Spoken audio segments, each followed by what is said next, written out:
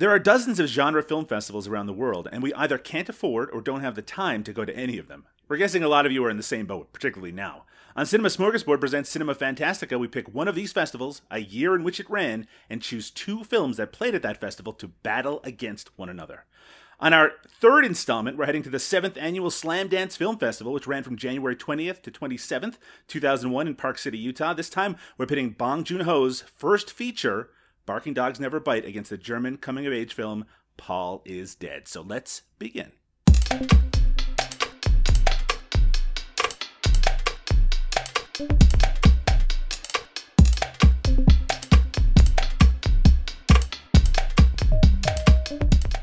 Welcome to Cinema Fantastica, a trip through time and space to the genre of film festivals around the globe. I'm Doug Tilley, and with me, as usual, is my good buddy, Liam O'Donnell. But today, Liam, we are not good buddies. We are enemies, as we are tasked with pitting two genre film classics against one another in a battle to see which one reigns supreme. How are you doing today, Liam O'Donnell? I'm good. I think you're being very liberal with the use of the term classics right now. I don't know if that's true. I think the festival is a classic festival, but I partly chose this festival because I don't know if this is true anymore, actually. I haven't looked at any of the more recent lineups, but at least at this time, this was an outsider fest, considering its proximity to Sundance, and considering that at least some movies that did make it big have premiered at this John. At this point, 2001, not a lot of things that would have an impact on the culture. Really, it's a pretty outsider fest. It was interesting to look at the lineup of the year 2001 and to see what kind of and what stature of films were playing at Slamdance. And in fact, it's probably even a stretch to call this a genre film festival. It's not really. It's just a real ass film festival playing all kinds of different movies.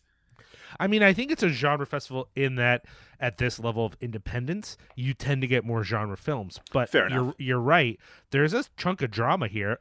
I will say, though, the idea that like a genre fest could only be like horror and exploitation has always kind of rubbed me the wrong way. Occasionally, other fests I've been to, including, the Danger After Dark at Philly Film Fest or Fantastic Fest, have featured movies that are just outsider takes on topics that might normally be Hollywood, but there's something about them that's edgy or pushing the envelope. I think that's the thing with Slamdance. There was definitely some dramas at this fest, but if they were dramas, there was something about them that set them apart from the usual Sundance fare.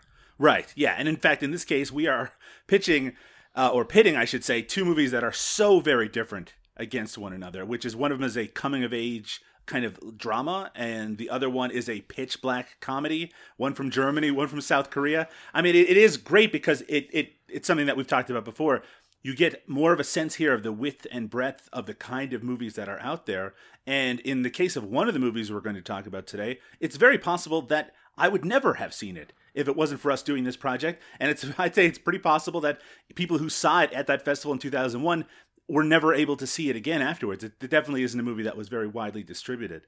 But yeah, I know of Slamdance as that festival that takes place at the same time as Sundance, but I don't have a lot of background on it outside of the fact that, like you said, it's kind of the outsider festival for movies that either don't want to or can't get into Sundance.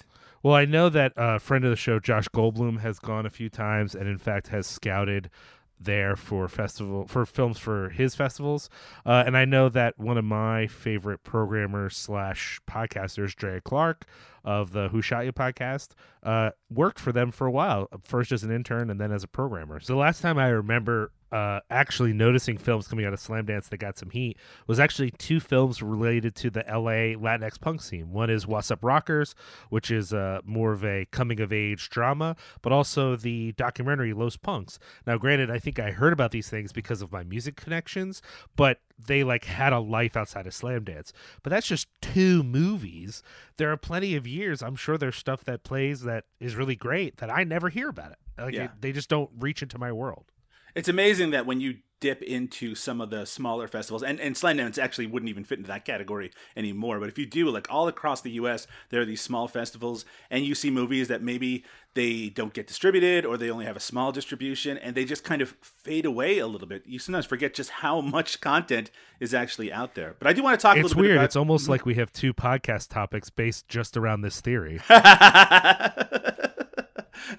I feel like that was a pointed comment at me, Liam. Frankly, I don't appreciate it. I do want to talk a little bit for those listening who don't know much about Slamdance. They were first held in 1995 by and this is from their website, a wild bunch of filmmakers who were tired of relying on a large, oblique system to showcase their work. Since then, Slamdance has proven year after year that independent grassroots communities take risks on bold talent and launch careers that change the industry. Their artist-led community continues to discover and nurture fellow creators through various programs throughout the year, focusing on new writers, digital and interactive art grants and mentorship, DIY film, education, film screening, and of course, the Slamdance Film Festival. Now, 2001, Liam, was kind of an interesting year. It was difficult to pick a film to cover. So just to pull back the curtain a little bit, we choose the festival first.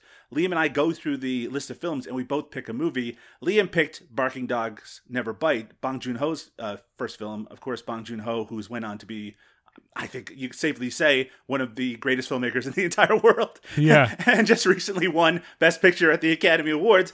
And there's not really any other names of that stature on that list. So, and I was left, doing a little research to try to figure out which of the movies I would check out. And I also, Liam, I felt like weird about picking the movie that won all the awards or won the big awards that year. So I decided to go with one that had more personal interest to me, and that was the film Paul is Dead, directed by Hendrik Hengelegten, and I'm sure I massacred that. By the way, the year of 2001, the grand jury for Best Feature went to the film Hybrid by Monteith McCallum, and the only award that either of the films that we're going to be talking about today won was Barking Dogs Never Bite, which won the Best Editing award at that festival. Kind of interesting, Liam, just to see where people end up from the places that they start. Even though the director of the film I'm going to be talking about didn't go on to the massive success of Bong Joon-ho, it's not like he hasn't gone on to great success in other directions, and we'll talk about that when we talk about the films proper. Any surprises, Liam, in this festival before we take our first break and we come back to talk about our first film? I was most surprised. So just to be clear with everybody, I was just looking at years of Slamdance, and as soon as I saw Barking Dogs Never Bite played, I knew, oh, that's a Bong Joon-ho movie I haven't seen. Right. And that's a director that I love, and I've seen most of his other movies, so I thought this would be a great opportunity to catch up. I didn't bother to look at the rest of the lineup, or else I would have noticed, hey, not a lot here that I'm familiar with.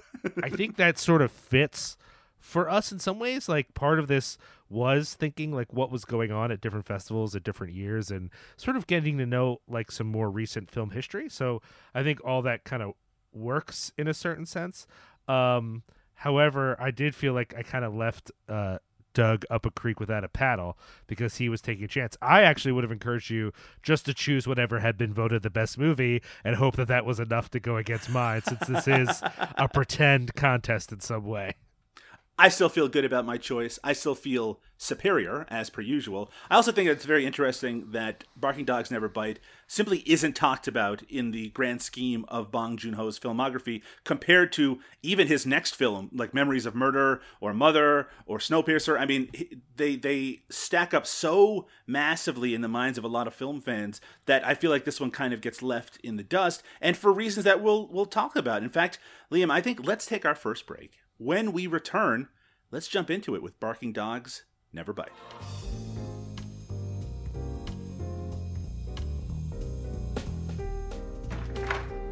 코앞에서 놓쳤어요. 얼굴은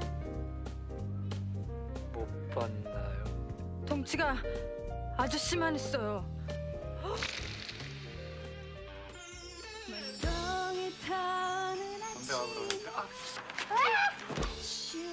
선배가 그러니까 정말 이래도 모르겠어? 미쳤어. 달밤에 뭐야 이거? An idle part-time college lecturer is annoyed by the yapping sound of a nearby dog.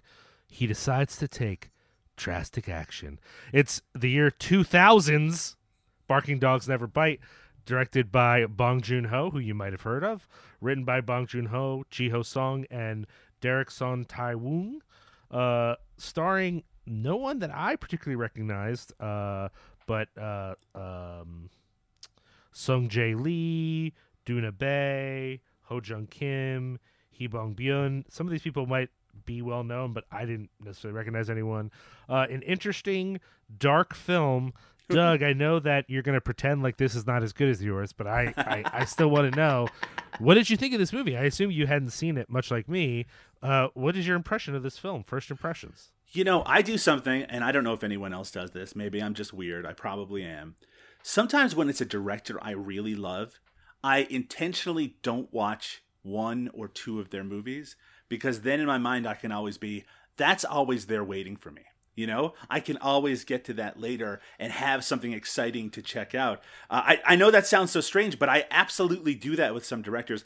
I'm not saying necessarily Barking Dogs Never Bite is one of those, but I've had this movie just sitting in my apartment for like 2 years, and I just have never gotten to it, and I love Bong Joon-ho. Memories of Murder is legitimately my favorite movie. Like, it's my favorite movie. I tell people all the time. So the fact that I, for some reason, have decided to put this to the side is confusing even to me.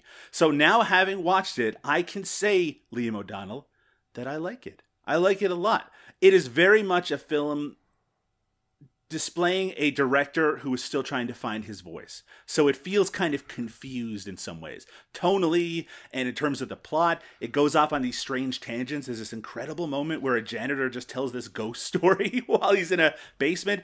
It also features a lot of dog violence, which, as someone who owns a dog and loves dogs, is a little hard to get past. And the kind of lackadaisical approach to that violence, even though, you know, believe me, the movie... There's no question in the movie's mind, hurting dogs is not a good thing, but the very fact that one of the people who is devoted to hurting that dogs is not judged as this horrible person or this horrible character throughout is, I think, an interesting approach to take, and one that maybe you would never really see in the West. This is a very dark comedy. Just me talking about dog violence and someone trying to kill a dog or hang a dog, and you see dog corpses in this, hopefully not real ones. In fact, it starts with a disclaimer saying that no dogs were harmed in the making of it. It is a mixture of this kind of very uncomfortable content with this very dark and very strange sense of humor. And it's odd because those elements, that mixture of serious violence and strange humor, is absolutely something that would continue on in Bong Joon-ho's career. You can see the elements of it here that get refined later in movies like Memories of Murder. So I do have to say, I find this movie so fascinating, while at some point finding it really, really unpleasant to watch. I'm glad you touched on that dog violence, because it's not just the suggestion of dog violence. Yeah. But there's a couple of moments where he is very harsh to some dogs. Yeah. And I get that they probably used like dolls or something, but there's a couple moments where I was like, is he really fucking that dog up? Like it was hard to watch at times. And again, not in a joyful way. Let's be clear. This is not a movie that's like, watch as we mess with these dogs, it's so cool. Like, I think you are supposed to think it's kind of horrifying to a certain extent. But it is a film in which a otherwise not too bad character also eats dogs. Mm-hmm. And so I think there's an interesting juxtaposition between the residents of this apartment block, who apparently everyone gets little dogs, all to, like, I don't know, keep them comfortable or fill some sort of hole in their lives. All these dog owners seem weird to me. And then their janitor, who is like, not just he's not eating dogs to survive. He is stoked on some dog soup. If someone's dog dies, he wants to get at that corpse so he can make some dog soup. And the film does not seem to judge him too harshly for that. So we have two very juxtaposed attitudes towards dogs. How did that make you feel, Doug, as a well-known dog lover? I mean, obviously there was some discomfort with it, and there's also always that question in my mind, and I hopefully I don't come off as super insensitive here, that when it comes to the cultural differences in how people see, domestic animals, that we are not fully grasping the intricacies of how that culture would view these animals.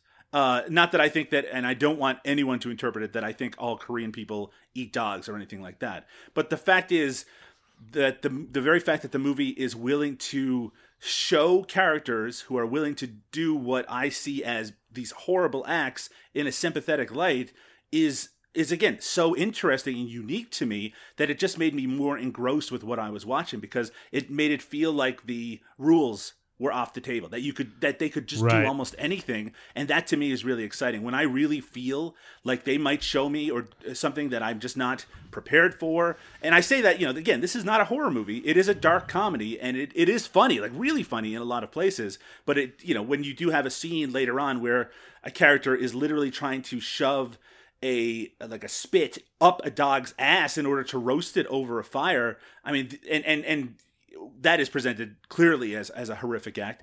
I mean, this is a movie that finds humor in some very strange places. I think it's worth noting that the film does an interesting thing. Yes, this character, though, there is a little bit of sympathy to this man who's living in the basement. That's true. But, he clearly also has some crazy ideas and whatever like that.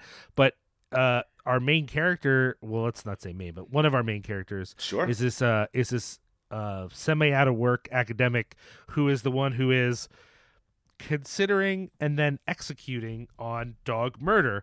And he's juxtaposed with the janitor who, yes, eats dogs, but is not murdering these dogs. He Yeah. is waiting for people's pets to die of natural causes before he's willing to cook them up and eat them in the basement. And I do think there is some feeling that what he's doing is at least embarrassing. Maybe not that it's horrifying, Right. but that it's kind of like weird. Like, Yeah. you dug up someone's dog to eat it. That's kind of weird. But it's not morally judged the way that you think this dude sucks. Like, even though in a way he's kind of our protagonist or one of our protagonists, the film is pretty clear that he's off his rocker, that like Yeah. his desire to hurt these dogs is not like sympathetic in the least way, that he is just going through something and whatever. The like a lot of director Bong's films, this movie, despite it having sort of this dark comedic turn, also has a lot of stuff connected to real life and to social issues and stuff. One of the first things that we're sort of struck with is what seems to be a truly unfair and immoral academic job market where, our guy is not only out of work, but he might have to bribe the dean just to like get tenure. Doug, is this what it's like to be a professor in Canada? Is this what you're dealing with up there? I know you work at a college. Have you thought about bribing anyone so you can do your job at a college? I mean, you'd have to think that the situation that we're seeing in this movie, it comes from some sort of real place that either one of the writers heard or maybe is just common knowledge. Now, I know you work in the academic field, Liam, so maybe this is something you have a bit more insight on than I do. I mean, that's a stretch, but but I mean, as you mentioned, the social issues are clearly on display. The class issues are clearly on display here, as you see in a lot of his movies. Our two lead characters, if you can call them that, the ones whose stories kind of intertwine, they're both desperate in some ways. They're both right. Flailing and trying to find something, and because of their inability to find some sort of consistent comfort in their life or to reach the standards in which they put in front of themselves, it causes them to act in unusual ways. It's strange when we get to the ending how that actually ends up for the characters, right? Because you can get what you want and maybe you get some satisfaction in that, but depending on how out of reach that thing that you want is, that satisfaction might be very, very different. I love the idea that the closing credits hit just as we see one of the characters just hiking in the woods and getting some real satisfaction out of that. And I have to say, in 2020, that does feel like something that could be very satisfying. Sure. Yeah. I think, and I think it's worth noting that I think all of Director Bong's films connect with universal themes that we can all identify with, but they also all contain granular particularities of South Korean society. And what I've noticed is a lot of us don't know anything about that. Yeah. One of my favorites is reading reviews of The Host, And clearly, if you don't know about the student protests in South Korea, which I didn't know, but I was willing to do the academic research of looking up on the internet to figure it out when I saw that movie, then like parts of that movie don't make sense, you know, like, or at least they don't make as much sense as they could. I don't think that means you won't enjoy the movie, but I think in the same way, like if you don't know the dire straits that people are in this country at this time, then it might be harder to understand, like, man, this guy's life is pretty desperate for a underemployed academic. Like, Right. you know what I mean? But it is, though, you know, like there's a lot seemingly at stake and there's a lot of pressure on him.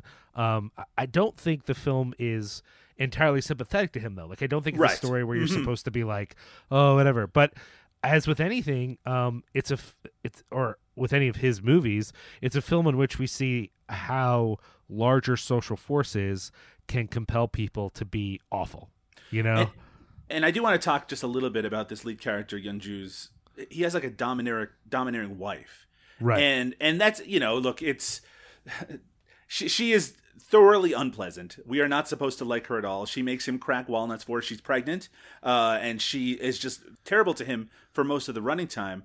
There is an amazing sequence where they're walking back from a store, and she tells him to go back to the store because she forgot to purchase something, and he's already got his hands full of groceries, and they start arguing about how far back the store is, and he decides to prove that it's further than she thinks by taking out a roll of toilet paper and rolling it towards the store, which is just such an amazing moment in the movie. And I also like that the movie seems to imply that she's kind of impressed with it, that because maybe it's because he stood up for himself in some way, because you see her later kind of like knocking a piece of toilet paper, like a roll of toilet paper around, and you can see that there's something there. It's just what you were saying before, Liam, really speaks to me, which is that there is a level of this movie that almost anybody could appreciate.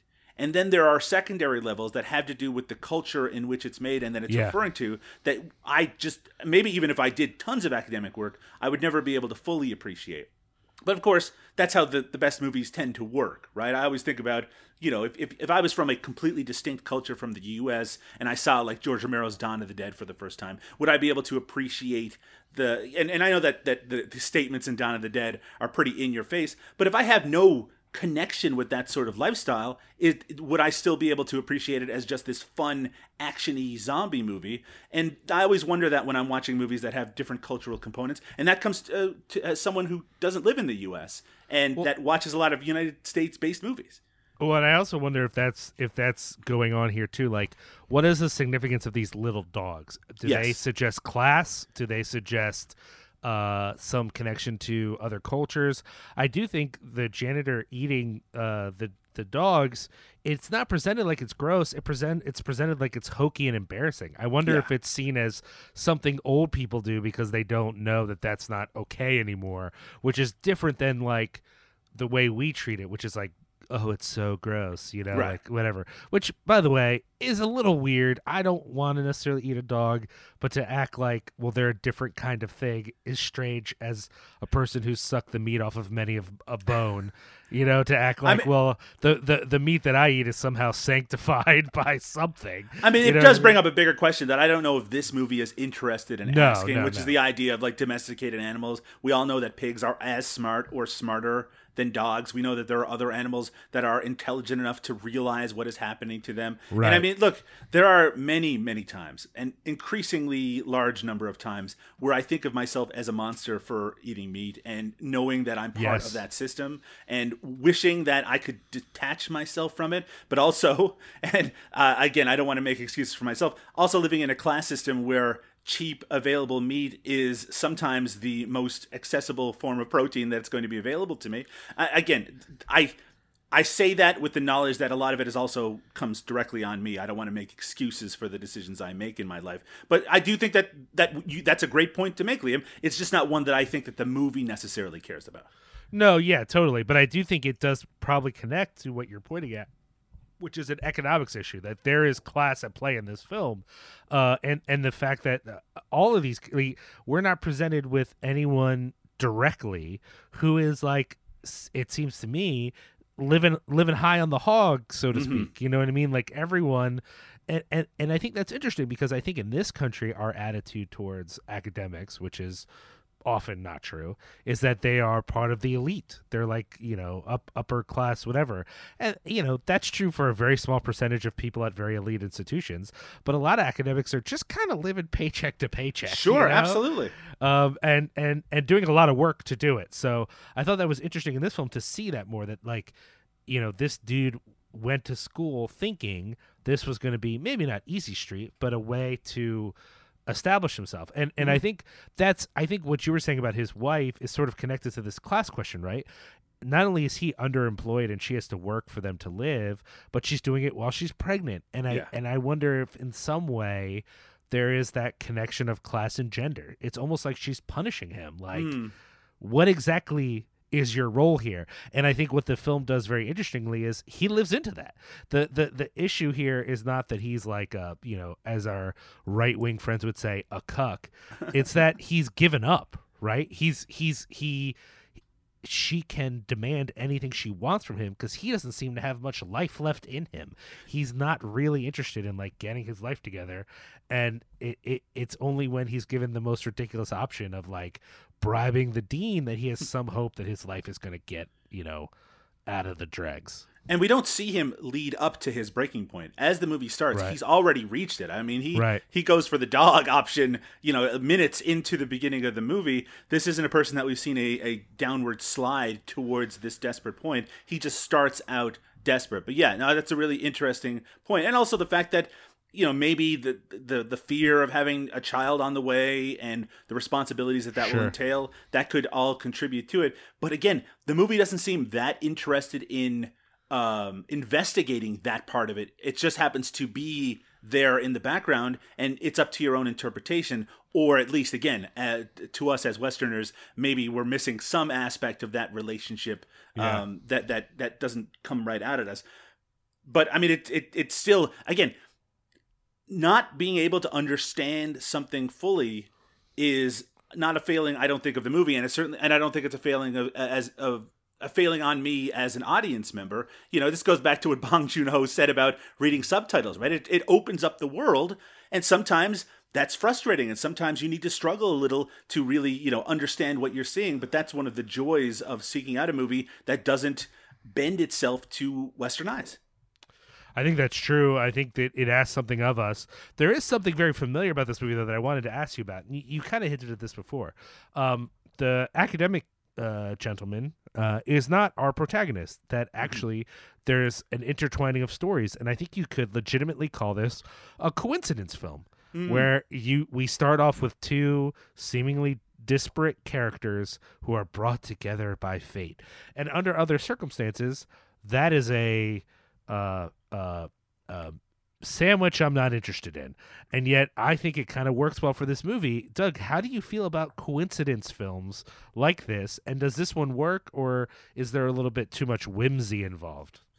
I mean, I don't think it's so whimsical. I mean, the point where these two stories meet comes where Hyun Nam's character, she is running after Yoon-ju because he has just murdered a dog, and she's trying to chase him down.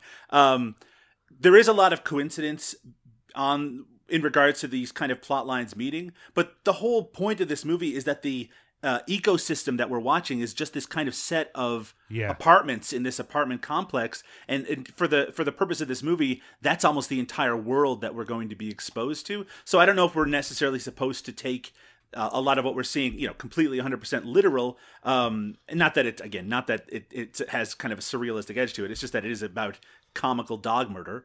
But the fact that these plot lines are playing out and we're seeing characters react to these extreme circumstances at the same time, boy, it didn't bother me in this like it might bother me in a romantic comedy where we're supposed to see these characters link up in a very kind of cutesy way. Maybe it's because it's so dark that it doesn't really. That to me, I find it more interesting. Well, and I also think it doesn't do it in a way that has some sort of heavy meaning. Like, I do think there's some thought in this movie, and there's some hints of directions Director Bong would go after this, but it isn't a message film. I think when you're talking about something like let's say that Abomination Crash. Like that's too much. That not only is your structure asking a lot, it also is only there to make some sort of bad point. And that's not the case here. These two people's lives make sense that they would intersect. They live in close proximity to each other. But it is true that someone could say, well, but the way that they intertwine, it has become, this kind of story has become a bit of a cliche. And I think if there was a message that it was serving, or if it was more cutesy, and you're right to point out, they are directly connected by her seeing him throw a dog from the roof. So I think that's actually a fun way for us to find out. But there is a bit more coincidence later that brings them back together. And I think that's where it kind of flirts with it. But I almost feel like any feeling of like a quirky coincidence angle only helps me appreciate the darkness that is also in this film, because it is a truly dark comedy. By the way, if listeners have seen this movie, the female lead in this movie, I know that you mentioned her earlier, is Duna Bay, who you might recognize from her work with the Wachowskis in Cloud Atlas and Sense8. That's what I recognized her from. She's also in The Host, but I didn't immediately connect her with those roles as I was watching this movie, because it's much older. Yeah, that's true. That's fair. I wanted to also ask you, I want to be clear, when Parasite won, a bunch of people popped out of the woodwork presenting themselves as experts on South Korean film. And some of them I think were, and some of them I had seen a couple. So I will more than willingly throw myself into I've seen a couple sort of camp.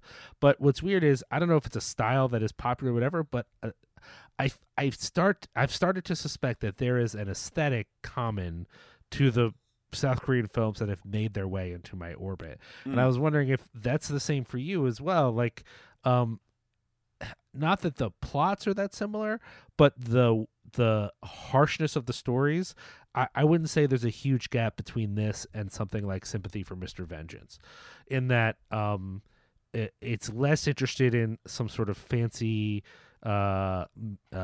amazing camera work and more in like a very kind of direct and uncompromising storytelling, and I was wondering if that is maybe like an actual aesthetic strain in South Korean cinema, or if it's just like a few directors have some common threads and that's about it. You know what I mean?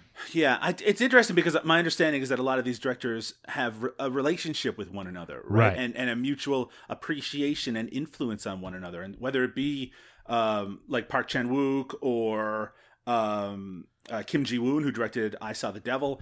I mean, these are directors who have plumbed some very disturbing material and are willing to go to extremes in terms of what they're willing to present.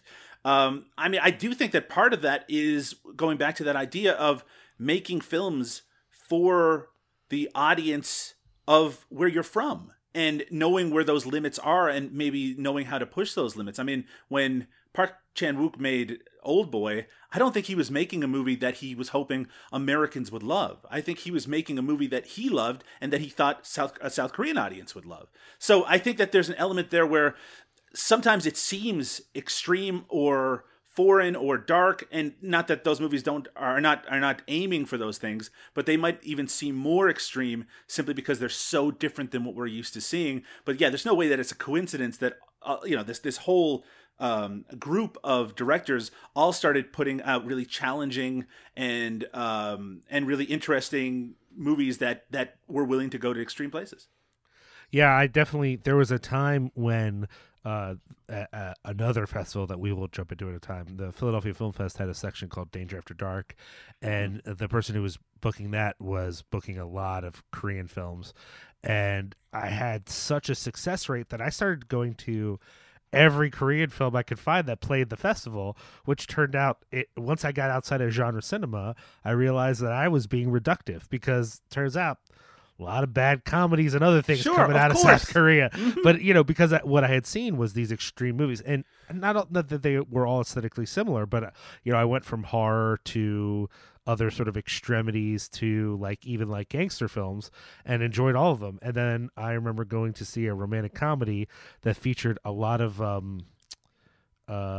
slapping of your girlfriend. Right. And I was like, oh, okay. My bad for thinking I was gonna like everything. Like that's my fault for thinking I was just gonna go to every South Korean film and have a good time. Well, I want to make sure we have time for your selection, but I want to make sure we highlight that while for me, this isn't going on the same level as Memories of Murder or even Parasite. I think this was a really great film, and it was really cool to see the roots of a director who I've really come to appreciate. Yeah, this is a Bong Joon-ho movie. If you are familiar with his other films, you can see the nascent versions of a lot of what he would tread later on. Maybe some of his later movies are more palatable to maybe Western taste, and some of them aren't, I would think. But you can see the themes and the willingness to push boundaries here that would basically define a lot of the rest of his career. So, I mean, to me, it's like you can't really understand him, I don't think, as a filmmaker without eventually checking this movie out. I agree. Well, let's take a break, and then you're going to come back and tell us about this other movie that can't possibly matter as much as this one. Bist du immer noch wach? Billy Shears, Wer ist denn Billy Shears? der Doppelgänger von Paul McCartney. Das ist Billy Shears. Billy Shears war ein junger Musiker aus Liverpool, der zufälligerweise am 6. Oktober 1960 mit den Beatles im Kaiserkeller in Hamburg spielte. Bis auf seine viel zu große Nase glich er Paul McCartney bis aufs Haar. Am 17. November 1960 wurde er im Raum neben Paul McCartney und Pete Best im Bambi-Kino einquartiert. Die Beatles fangen an, im Top Ten Club zu spielen. Billy Shears hat die Witze über seine Nase satt. Er zündet ein paar Pariser in dem Zimmer. A People finds out that Paul McCartney has died, and the public had not been informed at all. It's Paul is Dead from the year 2000, directed by Hank Handelogden, who directed Learning to Lie in 2003 and Summer Window from 2011. Also written by him. Now, his writing credits actually include a movie I have seen aside from this one, which is the wonderful Goodbye Lenin from 2003. An amazing German movie. Very good. Yeah. One that's very, very worthwhile, and made me, in fact, it was that credit that made me want to choose Paul is Dead to watch for this podcast. Now, the cast, again, are full of young actors, ones that I don't remember seeing in other films. It has Sebastian Urzędowski as Tobias, who's probably around 12, 13-year-old, right on the cusp of manhood. And this movie takes place in 1980s Germany. And Tobias is this Beatles-obsessed kid who basically spends all of his time with a friend of his and his older brother. And we're treated to his life over a period of months where he is both discovering the conspiracy theory that Paul McCartney died in the mid-1960s and was replaced by a double, but also, discovering himself and finding out what he wants to do with his life and trying to mature into an adult to some form. A coming-of-age movie, I'll be honest with you, Liam, coming-of-age movies are not really my thing, mostly because they tend to present what is supposed to be a recognizable reality to everyone in the audience, and I don't feel like I can relate to a lot of that. But there's something about this movie that I felt really connected with, and maybe it's not that I was this Beatles-obsessed kid or anything like that, but certainly I could recognize that when I was of that age, where I hadn't reached maturity, so to speak, that you might have these flights of fancy that still felt important to you, that when you shared with someone who might be even just a year older than you, who was going through a kind of a different transitionary period, that it just seems like kid stuff. And in this case, you see kind of these three stages of people. You see Tobias, you see his friend who kind of pines for this other girl. You see his older brother who is with this girl who is rapidly losing interest in him. And you see all of this occurring at once. And there's also this kind of minor mystery element kind of going on in the background about, a person who is driving a car that presumably was on the Abbey Road cover, and Tobias kind of tracking him around during kind of a lengthy summer at the time. So I don't know if you connect with this at all. I know that you're a big music fan. You're a punk, Liam. You're a punk guy who likes punk music, and there's a little bit of punk music on display in this movie. So maybe you enjoyed that part. But what did you think of Paul is Dead? It's very interesting. I actually found it very amusing in a lot of ways. I really don't connect with this in that I've always been interested in certain kinds of conspiracy theories, but they're not usually related to like pop icons per Interesting. se. And I've never really particularly cared about the Beatles. I will agree, it's fun seeing this Beatles-obsessed kid in a Germany that clearly has discovered punk music, and the director goes out of his way to have needle drops throughout the film to remind you that punk is happening. Punk is all around him. The record store owner, the guy who drives the Beetle. There's all these opportunities for this kid to discover punk, and he's stuck in the past with his brother and his brother's friend, obsessing over every minutia of the Beatles. But that's kind of interesting, right? It's kind of a reminder of the cultural moment, right? And the cultural impact that the Beatles had, not just, in our sort of world, but across the world. And but so it's also somewhat symbolic, though, right? I mean, right. that he is resisting this transformation into what is actually happening in 1980s Germany, and instead he is stuck in this period and not only is he stuck in it, that he is ruminating and obsessing about these details that, in the grand scheme, are either complete fantasy or just kind of unimportant. I think in some sense, though, that represents him not growing up, that this is like a part of his childhood, while his brother's, desperately trying to become a man and mostly failing. He's trying to let go. Well, he's not trying to let go. He's trying to not let go of his own kind of childhood obsession, which is the Beatles and dreams of being a rock star. I will say, though, and I think this is good to talk to you about, the B story, so that if the A story is Tobias, right? The B story is his brother and his relationship with Tessa. And I found that confusing. I don't know, maybe I missed something here, and I wanted to ask you about it. Like what, other than they go out of the way to find an opportunity to screw, which, that part I more vibed with, was like, how are we going to find time to like get to know each other in the biblical sense? Mm-hmm. That I kind of got, but then he has this experience where he can't perform, too much pressure, whatever it is, and then their relationship like falls apart in what felt to me a very fast way. Now, granted, these are young people and stuff happens, but I felt like maybe I missed something. Like, by the time it's fully like she's yelling at him outside a bar, I'm like, why? What happened? What did I miss? I don't know. And I wanted to ask you about that. I do think that it's just, I don't think it really necessarily goes further than the idea of these brief infatuations that occur with these characters, where, they have this connection. There is some frank sexuality on display. I guess you could interpret it that because he was unable to perform, that she rejects him, but I don't think you're necessarily supposed to interpret it that way. No, she goes to the party to find him, right? Yeah, she goes exactly. to that party because she wants to, and then he's not at the party. Yeah. So maybe that's part of it, but I felt like there was one more scene I needed to understand what happened between them. Yeah, I mean, it is a very kind of unresolved thing, but it also, I think, is suggesting the fickleness of that age group and the fact that this relationship is kind of transitory and just, even as that character, because like you said, his older brother is moving away from the sort of innocence of this kind of Beatles infatuation, and he's getting more interested in girls, and that's part of his life. But what he finds from that is not something that's very satisfying for himself. He finds a lot of heartbreak and hurt in it as well. So I think it kind of maybe is just supposed to suggest the two sides of it, right? Where Tobias is moving towards something that really is a necessary step for him in terms of maturity, that there's also the pain that's going to come with that at some point.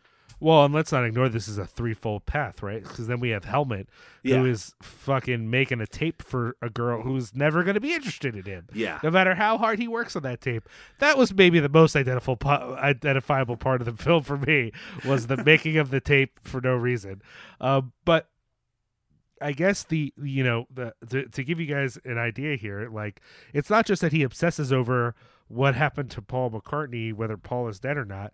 They eventually make the logical leap that somehow the janitor at the school is involved. It's interesting because it starts with these factual things. You know, it always reminds me of Room 237, the documentary, where things that it starts from a point of, okay, I can make that logical leap. Maybe what Stanley Kubrick meant was that this hotel was built on an Indian burial ground, because they do have indigenous and Indian iconography all over the place, and there's these ghosts, so maybe you can make that leap. And then once you make that leap, well, maybe you could make the leap to the imagery of the fact that the halls don't make sense and they don't all connect together like they should geographically, that's a part of it as well. And if you make that leap, maybe you can make a leap to Stanley Kubrick staging the moon landing and all of that sort of thing. And these kids are going through that same sort of process where Tobias is given this information about Paul McCartney being dead by this record store owner, and he tells it to him like this. It's this amazing secret that nobody knows about, that he can't tell anyone about. And then he gives him some of the clues, and once you start looking for those clues, then you start to see clues everywhere. And I'll tell you, there's something about people buying into conspiracy theories which feels super relatable in the year 2020, and the idea that once you're into a certain depth, that there's no looking outwards, that you can only accept that as the full truth. I've never bought into the Paul McCartney is dead theory because it's absolutely ridiculous, but I still kind of love it because it's so, there's, aside from the idea of someone maybe yelling at Paul McCartney himself, it's kind of harmless, especially now, so far removed from that era. It's actually kind of quaint and simple, but I mean, it's certainly something that was sort of recognizable. And as you mentioned, so they're studying the Abbey Road cover, and they see this the car, the Bug, that has the license plate that Tobias actually ends up seeing in person, and then he thinks that this person was involved with the murder. And then looking into the background of the cover, he sees a person that vaguely looks like their janitor, so they become obsessed that that's the person. So again, there's these kind of fantastical, almost espionage aspects to it, because they're also kind of scoping around the city with their binoculars and writing down all the things they see throughout the day. It's this fantasy that actually starts to become a little too real as we get closer to the end of the movie.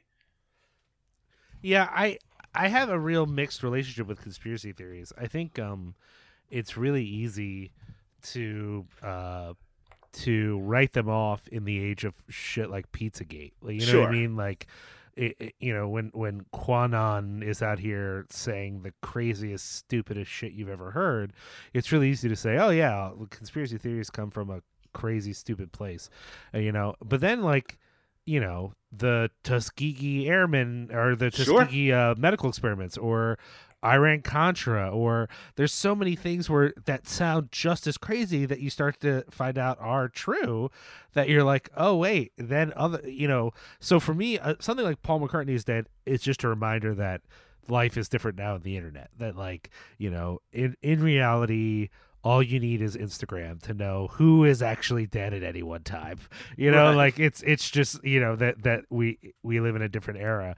But I also don't, I think it maybe comes from a place of finding the Beatles more mysterious and wondering about their authenticity more and all that sort of like, there's just more mystery to them. To me, that's corny old men who made music. There's no mystery there. There's nothing to, like, draw me in and wonder about their inner worlds enough to be interested in a conspiracy theory. Something about, like, the government distributed crack. That's an attempt to explain an actual disaster that doesn't make sense. But this is something that you could probably relate to, though, Liam, as someone who grew up loving music and still loves music. And maybe you didn't feel this, but when I was like a teenager, the musicians that I loved, it felt like they had some sort of special insight into the world that I didn't have. Now, as I got older, the belief in that insight really diminished quickly, but I still hold a lot of nostalgia for the time when I felt like, there was a better understanding of how the world worked, or how maybe emotions and relationships worked. And, when I was listening to the Smiths when I was 13 or 14 years old, it felt like they could unlock a lot of things that now I feel like a lot of, I still love a lot of the Smith stuff that are not connected directly to Morrissey, but I mean, it still has that kind of emotional connection to me. But and we have Tobias at that age where he might still be making those kind of connections. I never had that experience, no. Interesting. In fact, I would write it off completely and sound like a real jerk off because I think it's like a real jerk off thing to say. Like, I don't idolize rock stars, but I did have a bit of that experience with Stephen King, that I was obsessed with his books at a young age, and I did feel like he had some sort of magic in the world. But I didn't remember the names of rock stars for the most part, and I only remember the names of rappers because that was the only way to know who they were.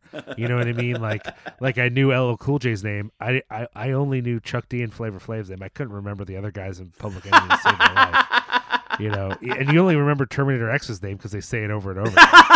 Terminator X. Terminator X. But like the part of the appeal, I didn't really get obsessed with music to the point where I started to learn things about it until I got into punk. And the whole thing with punk was that they weren't important. And that you weren't supposed to idolize them. And like when I was 15 and I was at a show and someone was asking these dudes for autographs, I was like, well, that dude's a noob. He clearly doesn't know what's going on. Because you don't ask for a fucking autograph. Who asked for an autograph? You know what I mean? Like, that was the world. And it, there was plenty of time for me before that to care about music. I liked Michael Jackson and stuff. But a lot of my imagination space that probably would have allowed me to idolize musicians that way was straight up taken up by Stephen King. That's really interesting. So obsessed with his writing. Like, I read my first Stephen King book in 3rd grade. And after that, I was reading like massive texts all through grade school of his. Now you could argue that's because his writing isn't that dense. Maybe this is actually a bad thing for him that a 4th grader got through it and basically got the whole thing. These things happen to a lot of people, right? I mean, it does carve out the sensibility, I think, going forward. So it's not that I don't identify with it at all, but I just never associated it with music. But don't you think, I mean, I'm sorry to interrupt here, Liam, but I'm having trouble coming to terms with this a little bit, if only because you must find musicians educational in some way, right? I mean, because it's not, I mean, they're not necessarily speaking down to you, but when they're talking about their own experiences, and that's in punk music all the time, right? But I mean, it's especially hard to reconcile because a lot, I know I joke about it on our podcast, but a defining aspect of your lifestyle comes from an ethos from music. I don't think of that as like didactic though. I don't, I mean, I think to an extent, I'm at an age now where I'm not really idolizing that, but when I was a kid, I mean, I guess part of the thing is that all of these people also seem flawed. I learned about straight edge from Ian MacKaye, who at that point was in Fugazi. Now, 40-year-old Liam thinks Fugazi is brilliant. 15-year-old Liam thought that Fugazi was whack and Ian MacKaye was a dumb sellout. And that was true of every... okay, so what's the next straight edge band? Well, I really like Youth of Today. Oh, well, all those dudes are actually Hare Krishnas now, and they sold out as well. So it's like everything was flawed. Like everything came with its own failures built in. And the appeal was not the bands per se, with a few exceptions, but the people who seemed like truly astounding to me, I didn't think of them as shaping my life that way. I thought of them more as like freaks, what set them apart was how scary they were, or how violent they were, or how unwilling they were to compromise, which is the mark of a crazy person. So like as much as that music shaped me, I think the only part of it that at all was in some sense like directly educational was stuff I got from other people who I interacted with in it, and not just the idea that like specific bands or anything like that. I will say some of that changed later, and that I could learn about things I didn't know about. So like, especially when I got back into hip hop, there was a lot of stuff in rap lyrics that I learned from, but that was like, maybe this is embarrassing to admit, that was more in my 20s. Like I was looking up stuff like, yo, Karis once said this, what's that about? Or I don't know what they're talking about in this Roots song. Like that was like that was a form of education there. And then, some of the things I thought were just spooky in some like hardcore band lyrics turned out to be connected to like histories of things. I eventually learned about the Process Church and stuff like that I didn't know about at first. But yeah, I don't know that it's the same as the relationship in this movie, except for like with Stephen King. Like when I was a kid, it was like the idea that I could have met Stephen King, I would have started crying on the spot. Interesting. Losing Very my interesting. shit. Yeah. But do you feel? I mean, I don't think you would. No, lose your I don't shit if you even. met- I don't even enjoy his books anymore. Like I don't even. I'm not into it that way. I mean, they have a nostalgia for me, and I'll Sure. watch. I'll watch every movie based on his books, even though they're bad, for the most part. But like I before those It movies, I tried to reread It, and I don't enjoy it the way I once did. But again, I read it so young. It's also so familiar. Like I started reading it going, oh yeah, here it is. So it's like, and maybe that's comforting for some people, but I don't take that kind of comfort in books. Right. That familiarity. Interesting. In this movie in particular, the punk music that plays on the seams of the story is almost exclusively The Clash. And Right. that was a band that was very transformative for me as a teenager, right? And it was kind of a marker of my own, move towards a more, forgive the term, mature music, but a music that was to my mind, and again, I know that this is something that you don't feel yourself, was educational, because it was talking about things that I really had no idea about. This fucking idiot kid in small town Newfoundland. It felt like it was opening up the world a little bit. And maybe that's just something that was kind of specific to my circumstance at the time, but it brought me to, a lot of other musicians. I love Billy Bragg, who obviously is a very political musician. Oh, and I yeah, feel like definitely. I feel like a lot of my political consciousness was awakened by that period of my life where I was really interested in those kind of musicians. Now, not that plays into what we're watching here, but it is something that I felt relatable in terms of what was going on. This movie is kind of bookended by this kind of march towards maturity, which ends with the death of John Lennon at the very end of the movie. It kind of jumps forward a little bit, and you see our lead character, and he's sort of grown up a little bit. He's made friends with a guy in his class, and they're starting a band and that sort of thing. But it really ends with this kind of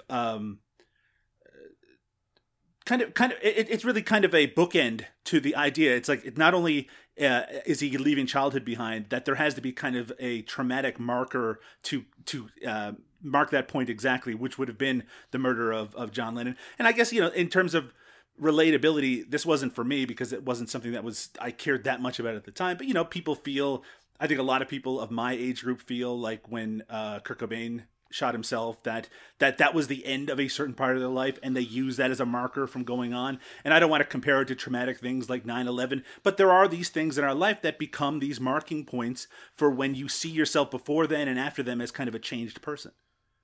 I think that's fair, and I think for this movie, it's dramatic. It might be almost too dramatic for a film that is in some ways very lighthearted. Yes. But I think it worked, honestly. And it was a way to respect the character.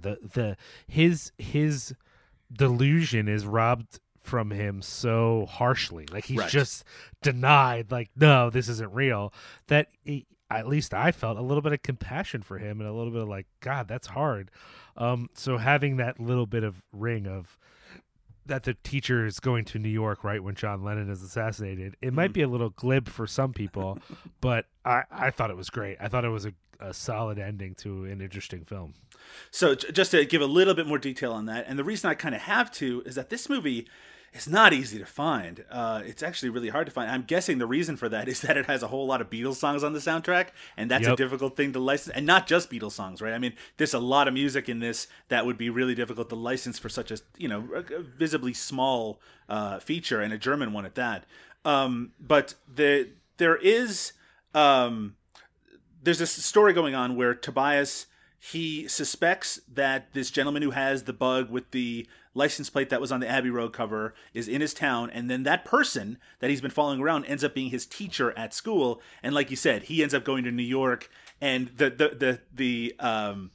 idea in this conspiracy theory that he was somehow involved in Paul McCartney's death, and then at the end, then maybe he was involved in John Lennon's as well, to kind of both mark the end of the fantasy and also continue it in some form.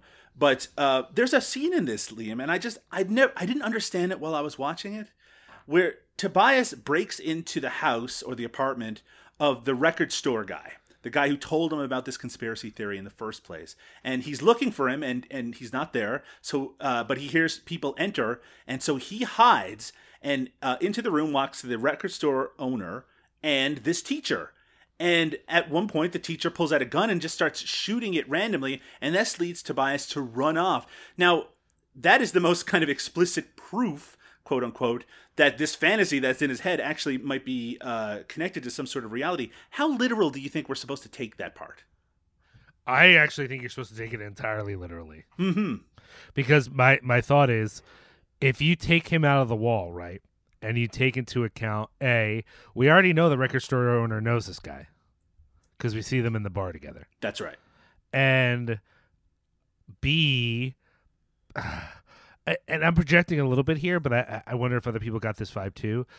It feels homoerotic. It Yes, feels like, it absolutely 100% does. I totally thought that they were just going to start making out or something like that, and maybe that is what they did. yeah, and that's entirely possible. But for me, I took it literally only in the sense of like something crazy is happening here that is only that much crazier because he's in the wall. Yeah. And if he's not in the wall, it's kind of crazy. But like, you know, if you were like, yo, when I was owned a punk record store in Germany in 1980, whatever, a dude came over and we were about to make out and then he shot a gun. That's not that crazy a story. That sounds Sure. actually like, well, yeah, okay, I could see that. Like, I think it's only within the context of like, Tobias is so alienated from the adult world. That's Right. partly why he's so easily fooled by this Paul McCartney is dead thing, because like he has no concept of the world around him. It's really weird. Mm-hmm. It's sort of exemplified by like when he goes and yells at the bank teller. Yes. So part of the story we haven't really highlighted for y'all is their parents are away. That's why Tobias and his brother have so much freedom to do all this crazy stuff. Their mother is away, and she's left money. You know, specifically, at the their bank. mother is away with her fiance, I think they say. Yes, So the yes. suggestion is that their father has passed away too. So Yes. so they're basically, this is like summer vacation without Right. anybody looking after them. And apparently she's left an allowance for them at the bank, and they can come get it once a week. And the brother our main character Tobias shows up one day early for his money. No particular reason why, and he's yelling about it like a crazy person. And it was just a reminder to me of like, this guy lives in a fantasy world. Like, he really just does not, again, not in the sense that he has mental health issues, but I mean in the sense of like, he has not yet had to be an adult in any discernible way. Right. And that maybe that was part of what I found so alienating about this. By the time I was his age, I wasn't fully mature, but I had done enough adult stuff to know, like, if you go in the bank and yell, no one's giving you anything. Like, that's not how that works. You can't just follow a guy in a car on your bike and figure this out. You know what I mean? You certainly, don't trust something a random dude in a record store tells you. Like, I just, it was his naivete that was part of my being like, it didn't make the movie bad. It was still very amusing, but I thought, I don't know who this kid is. So, I mean, kind of gathering our final thoughts on it, these two movies that we've talked about on this podcast could hardly be more different. From the subject matter to the kind of performances to the genre that we're actually talking about, coming of age and dark comedy, they don't even really meet at any real point that I could think of thematically. I mean, it was weird when the kid started killing all those dogs. He's German. What is he going to do? But in terms of which one is superior, well, I don't know if I can make that decision, Liam. I guess we'll have to leave it up to our audience.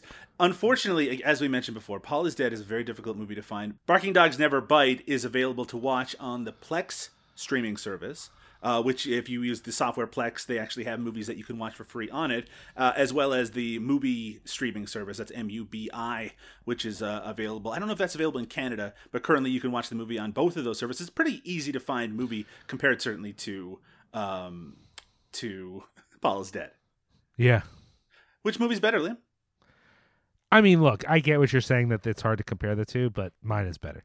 I have to say, if I was going to revisit one of these, I think I might revisit Paul is Dead before I did Barking Dogs Never Bite, which is not necessarily a sign of which one is better. Certainly, Barking Dogs Never Bite is a more challenging movie, I think, in a lot of ways, but I also feel like it is less sure of what it is and what it wants to be compared to Paul is Dead. Paul is Dead feels like a more mature work, I think, and that is not a harsh criticism of Barking Dogs. I just think that it's a movie that I feel is a more satisfying viewing experience for me.